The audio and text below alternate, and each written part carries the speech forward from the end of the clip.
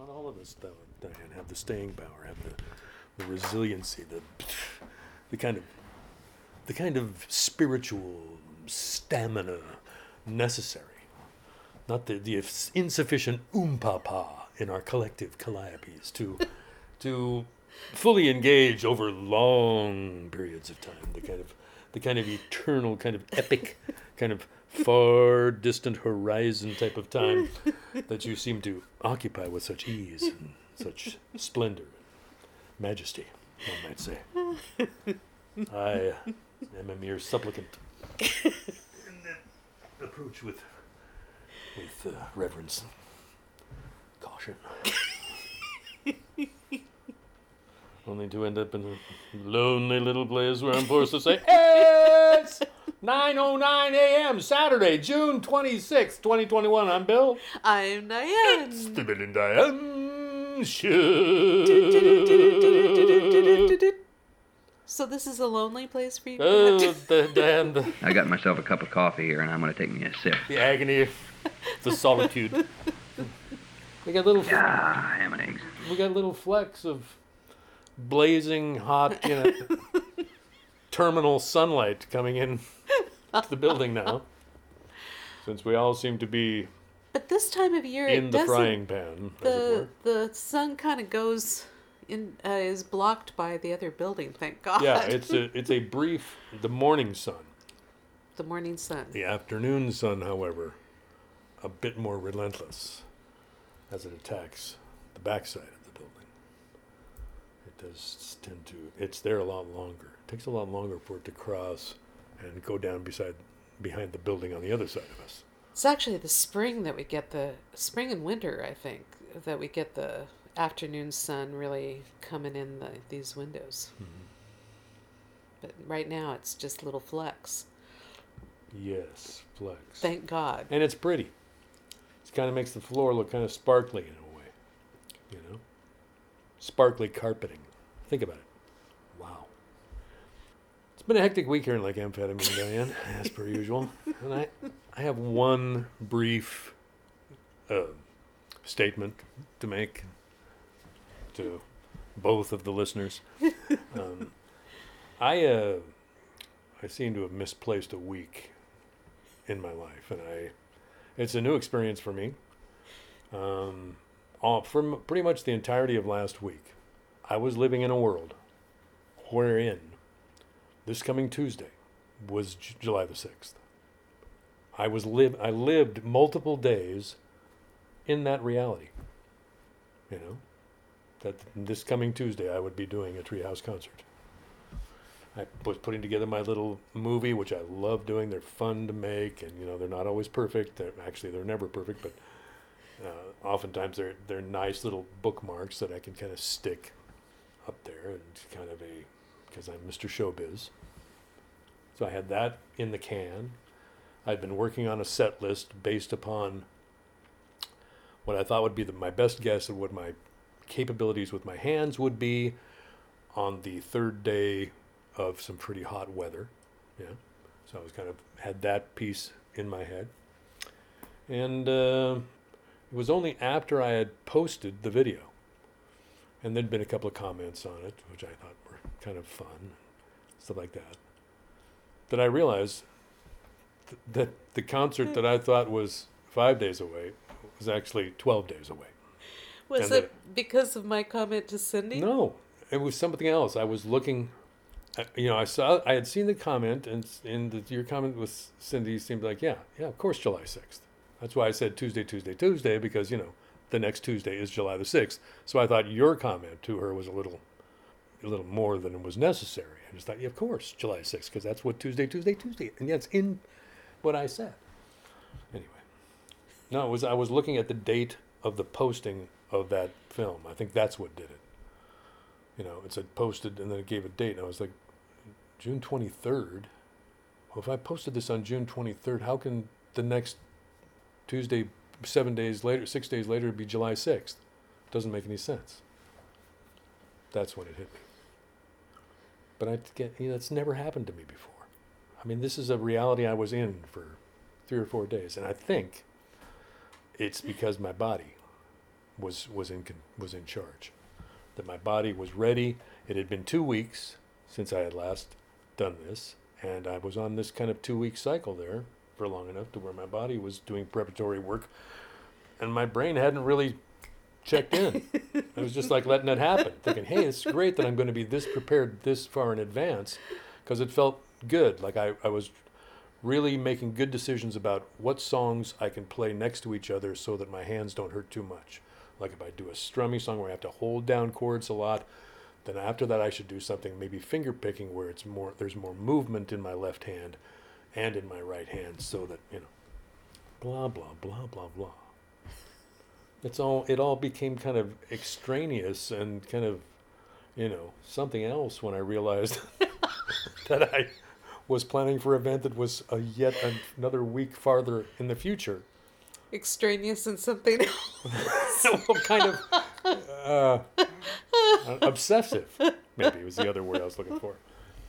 Anyway, it was just a dumb thing, but it's strange the way it has registered in my consciousness, because I'm just amazed that it never occurred to me until after I had posted the video. I mean, it's crazy to me that it had not occurred to me before I posted the video, because I would not have posted the video.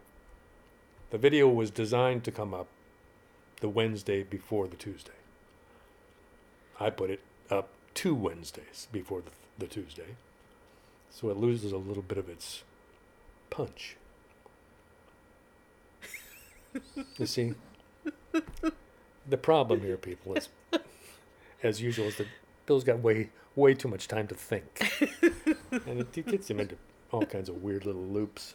So we're just going to move on to the next topic, because I'm sure you've got something interesting to say, Diane. Because I know your week has been much more interesting than my missing week or my extra week. I did kind of get a leap week out of the deal, because now I'm like I got this whole other week to be in that I hadn't planned for, and so it's kind of I feel kind of free floating. Yeah. This week was an incredibly busy week for me, work-wise, because we are not only short-staffed, because two of my colleagues have gotten promotions and left, so we're in the process of we are actually having 2 people starting next week, but in the meantime, one of my colleagues went on vacation, the one that I partner with, and so I was kind of the last person standing on the actions of my particular team, and it was really, really a lot. I was not stressed about the work. I felt like I was just really fast and adept at what I was doing and competent and all that. It just was, the volume was really high. And I, at one point, just started feeling really upset, and I realized as I was talking to you, I wasn't upset at anybody but me. Because I was thinking, now, why do I have this overdeveloped sense of responsibility? I mean, why do I feel like I have to be Atlas all the time and hold the world on my shoulders? And nobody is expecting that of me but me. Like if things had fallen during this time, it's not like my supervisor would come and chide me or anything. It was just me. And so, since I was going to be having my life coaching session yesterday on Friday, I thought I'm going to talk to her about that, because I always have a session focus that I turn in before I have my life coaching, and I said I'd like to deal with this overdeveloped responsibility piece. Right. But at the same time, I also wanted to address an assignment I had from last time, which was about writing a letter to my childhood self that I had seen in a home movie, because I had told my life coach. You had posted that clip, right? I posted that clip, but I had been watching it prior to posting it, and I had told Shelley that watching myself in movement as a young child and watching myself dashing around, I said, it was almost like I was this magical little pixie or something, you know. And I said, and I found that I really loved that child. And so she had given me an assignment to write to that child, because she said, I really would like you to talk to that child within you and talk about what you love about her. And as I was writing it, I realized that I was writing very intuitively and was meandering off in all these unexpected directions. And most of the unexpected directions had to do with the fact that I knew that that child was not always comfortable, but she was in that moment. You know, she was just a part of nature, running around, splashing in the water, not caring a whit about what anybody thought of her. And then I would see other home movie clips where that young child was being chided for having her finger up her nose or for scratching her behind on camera and all that stuff. And saw the shame, and it was almost like seeing in these videos, you can see in real time how you start taking on as a child the stress of being older, the duty, all the things that you responsibility. And what I was talking to her about, that young child that was me, was etiquette being put on, and that the child, and I said, I know you as a child do not understand. You understand the things that are considerate and kind to others, but you don't understand etiquette in all ways. Like, why is it bad to have elbows on the table? That was a real big thing in my family house, was don't put your elbows on the table. And so it was an interesting exercise to write, because if you really are not, when I was talking to you about it, you were saying, oh, you know, you were sort of scoffing at it at first a little bit, sort of saying, well, what was it to give your advice as a adult to the child in you? And I said, no, it wasn't that. It was more appreciation, I think, that she heard that I had appreciation for that child. So it's sort of sharing that appreciation. But it was interesting how the exercise from the last session that I had and the session focus of feeling this overly developed sense of responsibility dovetailed, because I really feel like that sense of responsibility is a cloak, a mantle we take on that we actually have to shrug off at this point of our lives. And at any time, actually, that you shift away from a job. I mean, it's not just when you're retiring. It's any time you leave a job. You have taken on that responsibility, and then you have to get to the point where you can just say, I give it away because I can't do this job anymore. Somebody else has to do it. But man, it's just been it's been intense. And I was saying to Shelley that when I first started this whole process, I was thinking of it as a fairly I did not expect the depths to which you must go when you were reviewing all these things. And what I discovered as I was talking to Shelley yesterday was that I really feel like the part of retirement that is so scary is that you're in this march towards death, and that is the truth of it. And I think it's the unspoken issue that people won't address when they're talking about their fears about retirement, because this is the first major shift that you're saying, yes, I am in the age where I am looking forward, and that is my destination. Not I'm going to start this terrific new career. I mean, you can. Yeah. I'm not saying that you can't, but the main thing about retirement is that you are reviewing an entire life. It's a unique passage. Yeah. There's no other passage in life that is like it. So you don't have a frame of reference for it. Yeah. But it throws you back. It's like if you're someone who's done a fairly good amount of a self-appraisal as you have lived your life. At this point, you get this panoramic view of all those previous appraisals, and now you get to reappraise those appraisals, and it's a huge multi-tentacled beast of a project, really. But if you're someone who has always taken a certain amount of pleasure in being self-assessive, it's got to be like, it's like reaching the pot of gold at the end of the rainbow kind of thing. I don't know, because it is a panoramic thing, but it's like all the baggage of it is negative. It's got so much extraneously, or extraneous baggage connected to it that is negative, defeat oriented, and surrendering, and casting off, and all these kinds of frames of reference around it that make it sound like this bad thing. But it's just an inevitability in life. It's not a something where you've got a sequence of bad choices and you have to make the best bad choice. It's not like that. It's an inevitable passage that everybody goes through, and why not treat it like this?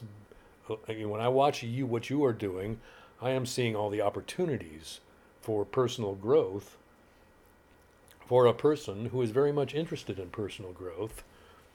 It's like the ultimate reward kind of thing. I don't know. I just feel like there's something, it's almost like a problem that you solve in when you're doing personal growth, as you say. It's looking at the things that have served you and looking at the things that harm you, and trying to, throughout your life, get to the point where you can get rid of the things that harm you and keep the things that serve you. And the weird nostalgia you feel towards the things that harmed you. Yeah, it's true. There's nostalgia involved, and it makes it hard to to cast it away. It makes it difficult because you're so attached to it. It's been the negative talk in my head has been with me for as long as I can remember. It doesn't sound anything like it did 20 years ago. And it's not nearly as damaging as it was 20 years ago, but it's still there. And there's part of me that is defined by that, I feel like. Well, I feel like what is happening for me right now is that all the things that did serve me, that I kept, now it's not serving me. Yeah. And that's a surprise too. That's a surprise. Yeah. Because what I had been doing, I may have mentioned this at one of the shows, because I was one of the self tasks that I assigned myself was to write up what I was thinking about a knapsack, that you carry with you in the valleys, and now you're going to be climbing the mountain, and all the things that you had in your knapsack are not working for you anymore because you're going to be in an entirely different terrain. Right. And so I was writing up all the things that I needed throughout my journey up to this point, and just aspects of myself and all the things that I either have to adapt and make into something else, or the things that I had to basically shuck from my life. And that was an interesting practice in itself too. Yes. But the main thing that I am seeing now, because what I was telling Shelley yesterday was, I know why I have an overly developed sense of responsibility. And a lot of it was because of my desire to be a good girl, to be, and that was true when I was a kid, and then it was true when I was an adult and working, and I wanted to be the good employee. I wanted to take on more than was asked. I wanted to be competent at what I did. That's what we were taught, always working ahead of the curve.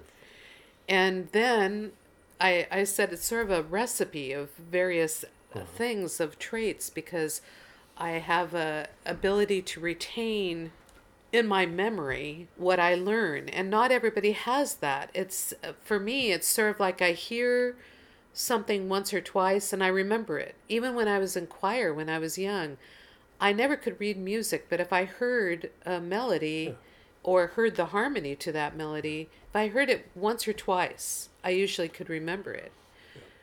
And so it's a retentive memory. And actually, Kat used to say that she thought I had a photographic memory, which I do not. I can't remember things that I see, but I can remember things that I read and that I really absorb, something that I care about. Right.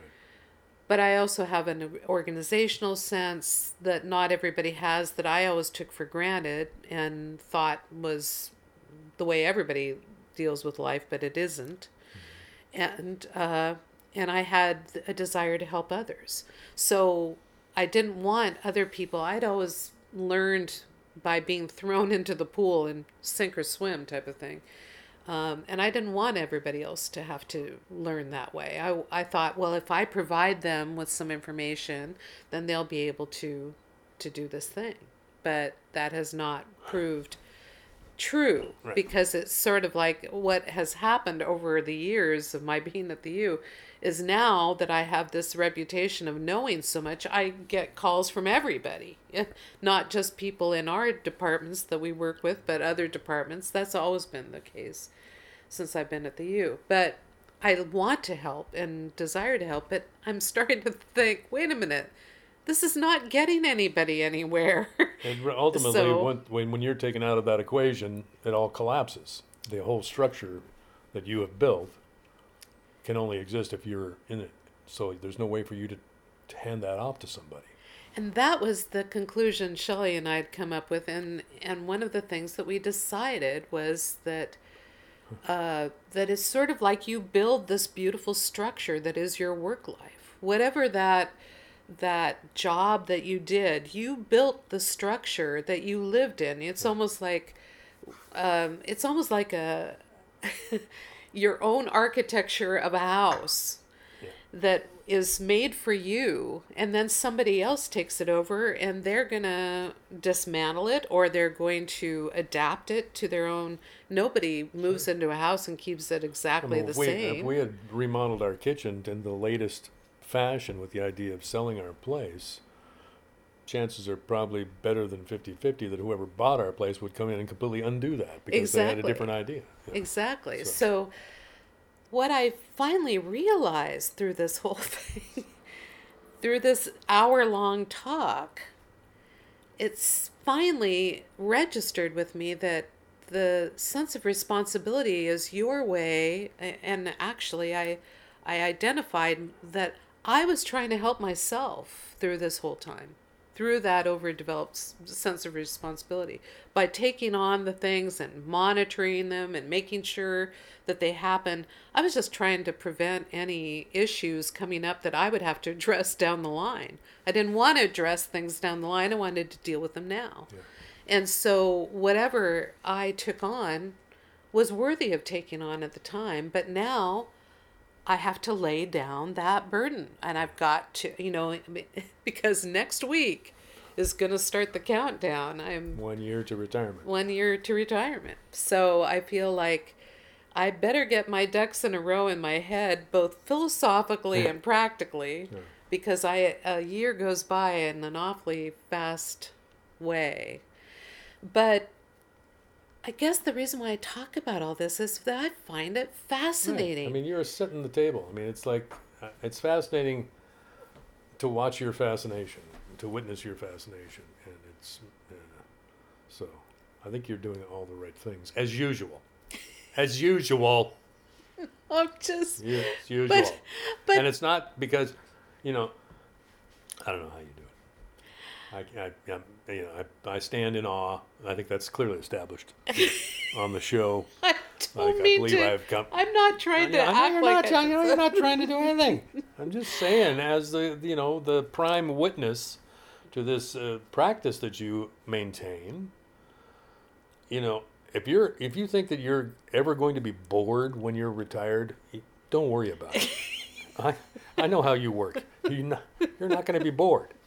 You've got a lot of material here, and it's not like because you don't have the tasks of your work to do that all these materials are going to vaporize. It's going to all still be here. I'm looking forward to the book. I just find that I was always fascinated with aging, even when I was young. And my fascination with aging has grown, but it's sort of like all the things that I had theorized, now I'm seeing where the rubber meets the road, right, so to speak. And it's different, and yet I foresaw, because of some of the things I've read, I've been on this track to understand it a little better, rather than just being here and going, oh my God, what's happening? Yeah. And now I see that, because you can say to yourself, like, even when I started the life coaching, I was thinking, okay, what I really want from this life coaching is just to kind of foresee what I want to do once I retire. How do I want that to look? Right. What sorts of things do I want to do with my days? How do I want to incorporate my passions? And what do I want to do? But I didn't realize until I started it, and just with my simple questions of myself, it's just like been peeling an onion. I at first I thought, okay, so there's a financial aspect that scares me. I should deal with that. And that led to something else. And then that led to something else. And it just feels like every 2-week span that some other... You're just following the threads. I mean, the fact that the financial part led you to ancestry, that's some thread following there. That's some, to me it represents a freedom of mind to where I don't even know I can't describe, because I don't experience it the way you do. But it seems to me like, in my fantasy of the way you work, I just see, you have a foundational question, and then suddenly, somehow in front of you, there's this web of references brought up by this question. And you scan them like it's a fan deck of oracle cards, and you pick one, and you follow that. And you always seem to pick the one that works the best in the moment. I mean, you can attest to that in your life coaching sessions, where you do pick a card at the end of every session, and it is exactly the card that represents where you are. I don't know how you do that, but that's how I imagine it in my mind. You have a question. Pick a card, any card in the deck. You pick the correct card, because that's what you do. So I don't, the fact that it led you to ancestry, into the stories of your ancestors and their financial, not even their financial ideas, but their material circumstance, and how that fed back into your ideas about the financial part. That's the thread you chose to follow, which was exactly the right thread. I don't know that I may cut this entire section out of the show, just because I don't know how to explain what I can't to anybody else, what I can't explain to myself. But I like it. Well, but you have this innate ability to pick the right card. Is what it comes down to. You always seem to pick the right card. I actually feel like it takes a certain amount of desire, right, to actually experience this transition. Right. Because I think what I see with a lot of people is that when they're in a transition point of their lives, that they're kind of afraid of being in the threshold, right, that they want to get to that opposite side, or they want to cling to the place that they're in. Right. And I think that I've found a lot of richness in the transition Right. And I periods. think it has to do with a person's willingness in a given moment to be self-reflective and self-assessive, where you are assessing yourself and, judging yourself on some level. I mean, that's what someone who's more fearful of it would see it as a judgment of self. Yeah. Whereas for someone who has an innate kind of openness to that in them already, it's merely a journey, a journey of self-examination, or of self-revelation.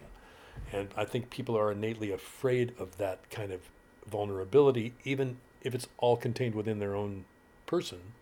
They're not, that kind of vulnerability is not available to everyone. That's why they just want to get there. Yeah. Because they don't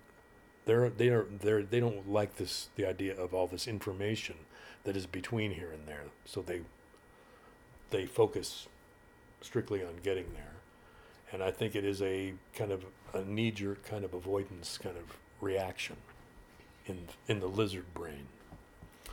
Well, I think a lot of the retirement issue comes from a couple of things.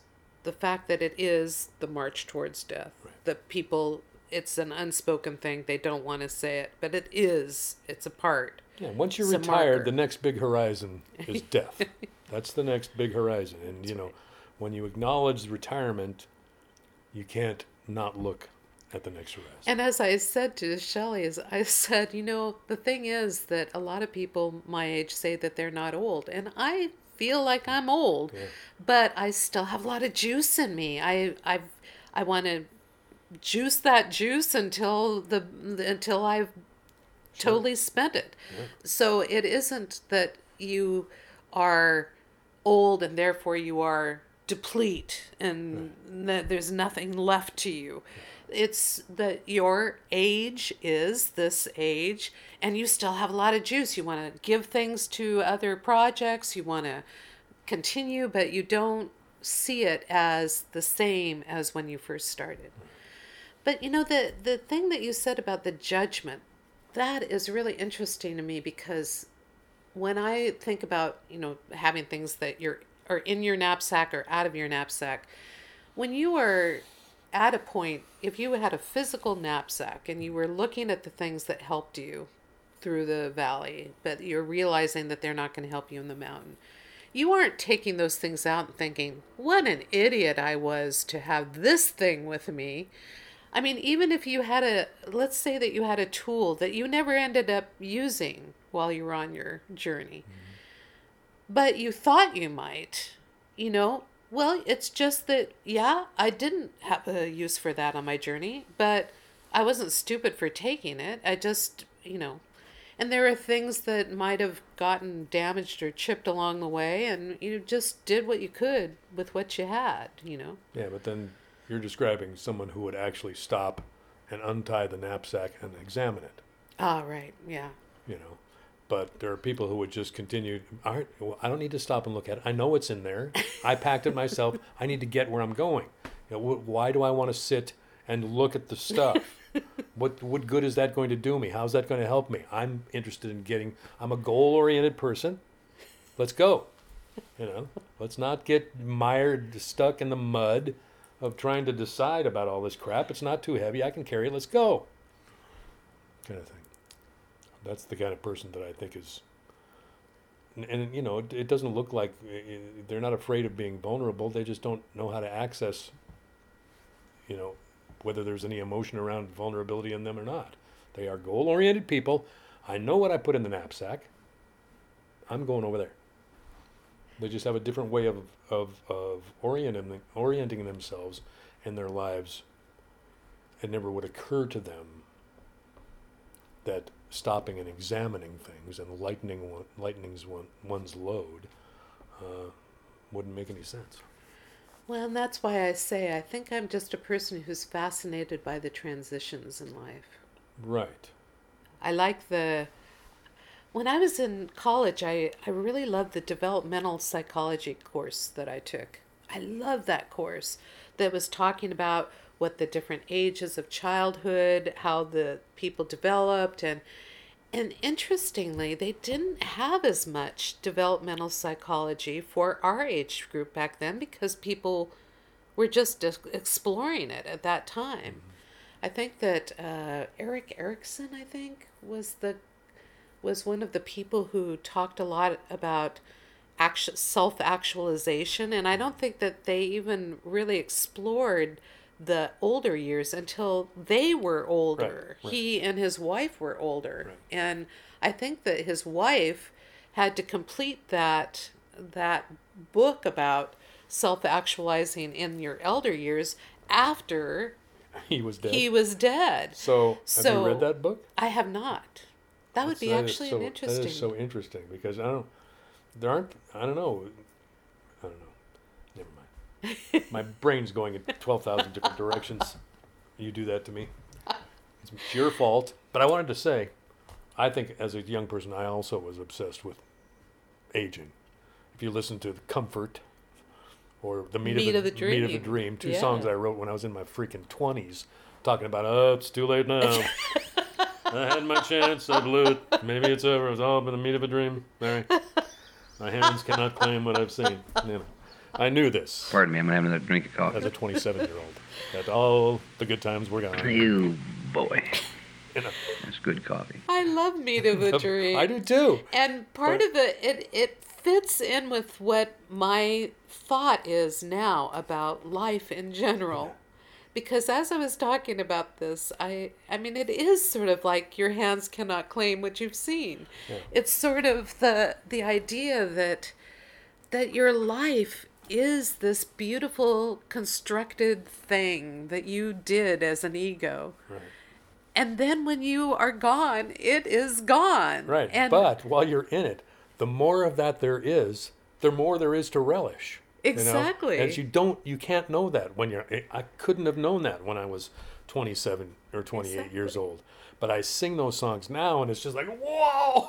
Exactly. They're all filled up with all this other material that has happened since then, which makes them a lot more resonant for me to sing them now. So what was that? It was all it was an accumulation of time that has happened since then. You know, I haven't become anyone different or anything like that. I recognize that consciousness because I still live in it. But when I think about the way that consciousness resonates at 63 as opposed to the way it resonated when I was 28, man. Well, and also when you huge. say that too, it makes me think that it's very resonant to me that you and I both kind of have been sort of seen towards this time, and we had some ideas that were correct, Right. but that now have so much more impact. That's why I was saying the rubber meeting the road, Right. that it had so much more impact than you had imagined it would when you get here. It's interesting. But I And was it's telling also interesting. Oh, I'm sorry. Go ahead. No, you go ahead. It's Well, also it's interesting. also interesting to me just how different yours and my approaches are to these life passages, these transitions, because I'm a lot more skittish about transitions, as you know. Whenever we're packing to go somewhere, I just kind of get edgy, you know, but for me, it's like, okay, I'm going to write about all this weirdness I'm feeling. That's what it's going to be. The material for me is going to be the writing about how weird it was, because I have this sense that somewhere on the backside, I'll know what just happened to me. But while it's happening, I'm more interested in registering the nuances of what's happening. Whereas you foresee all of this. You know, you have the ability to look forward at what's coming, like you do in your job. You're always 6 moves ahead of everyone else. You want to see what's coming and have a plan in place for it. Whereas my job, as I see it, is to stumble through all of it and write all of it down. Write all of that, whatever tumult there is, try to capture some of that. Because that's kind of what my job is. We still end up in the same place, but the ways we go about it just seem, in some ways, like polar opposite, you know, but just delightful. I just It's find, wonderful I to think see it's one of the both. most delightful elements of being with you is to continue to live as me in the presence of this complete other mode of operating that I find completely fascinating, but have no desire to adopt as a lifestyle. And I don't think you have any desire to I was come going to over to- say ditto. Ditto, yeah. On Right. all the above. Yeah, it's just a delight that we found each other, and because the way that we harmonize with each other is unprecedented, perhaps in the known universe. I think Ditto to all the Yeah. above. I think a couple of generations from now, quantum physicists will be talking about the Bill and Diane effect.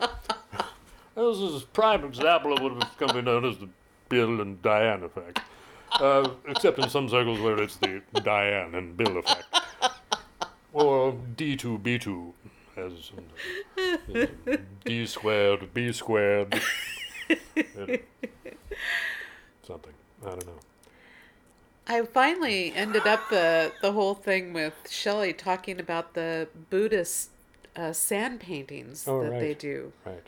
Because I said, now that those really make sense to me, because it's like they spend days, hours, minute concentration, build this beautiful, intricate mandala of gorgeous colors, and then once they have completed it, they just Sweep it away. sweep it away. Or And when they come to the Met House, they dump it into the river. And I feel like, wow, that is such a... It's one thing to hear them talk about why they do it. It's another thing to really understand why they do it. Yeah. And I think that this is the first time in my life I really understand why they do it. Right. Because your life is that. And so the thing that was going through my mind this morning was the song by Bob Franke, because the lyrics just seem so perfect for these realizations. Exactly. That what can you do with your days but work and hope? Love till you love it away. Yeah. And I get so emotional. In fact, I've been weeping openly with true. Shelley It's true. all the time about these things. But the weeping is not sadness. It's not sorrow. It is just this feeling of gratitude and overwhelming Resonance. amazement at how a life works. It's like it And- starts to glow.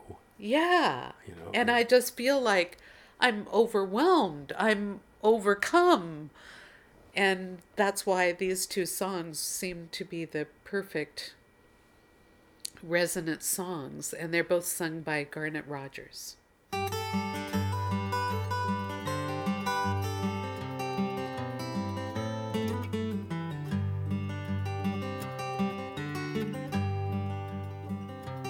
It's so easy to dream of days gone by, so hard to think of times to come, and the grace to accept every moment as a gift is a gift that is given to some. What can we do with our days but work and hope that your dreams bind your work to your play? What can you do with each moment of your life but love till you've loved it away? Love till you've loved it away.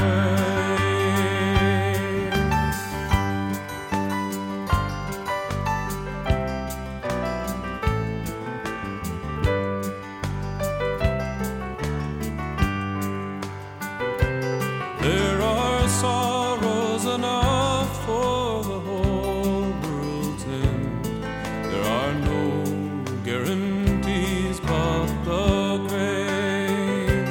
But this life that we live and the time that we spend are treasures too precious to save. What can we do with our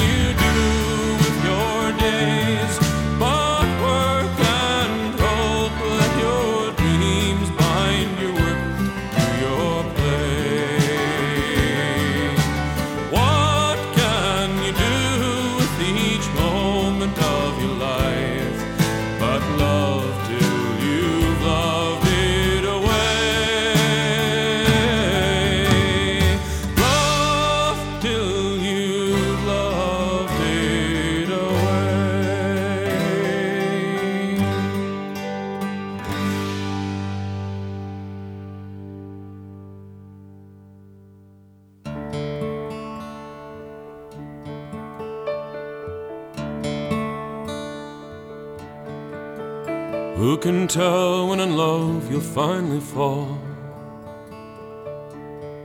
Some live in vain and never love at all. But as lightning strikes or as a small insistent voice, if we are blessed, we will hear and heed the call. Give your love and never count the cost. Lose your heart and never call it lost. May your love be your shelter to the ending of your days. Love is all that is, all that ever was.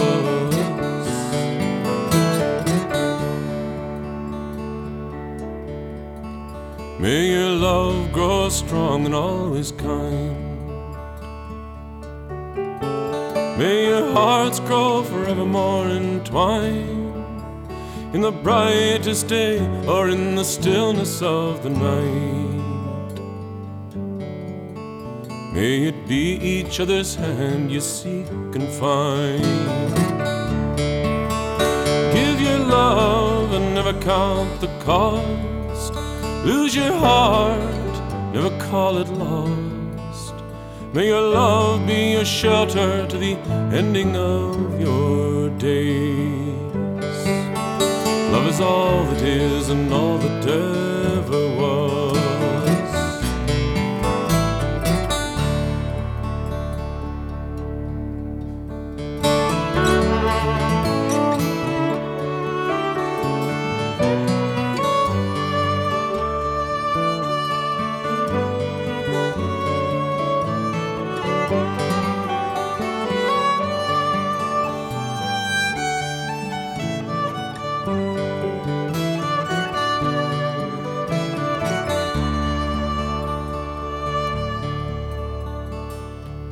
Never more to be alone.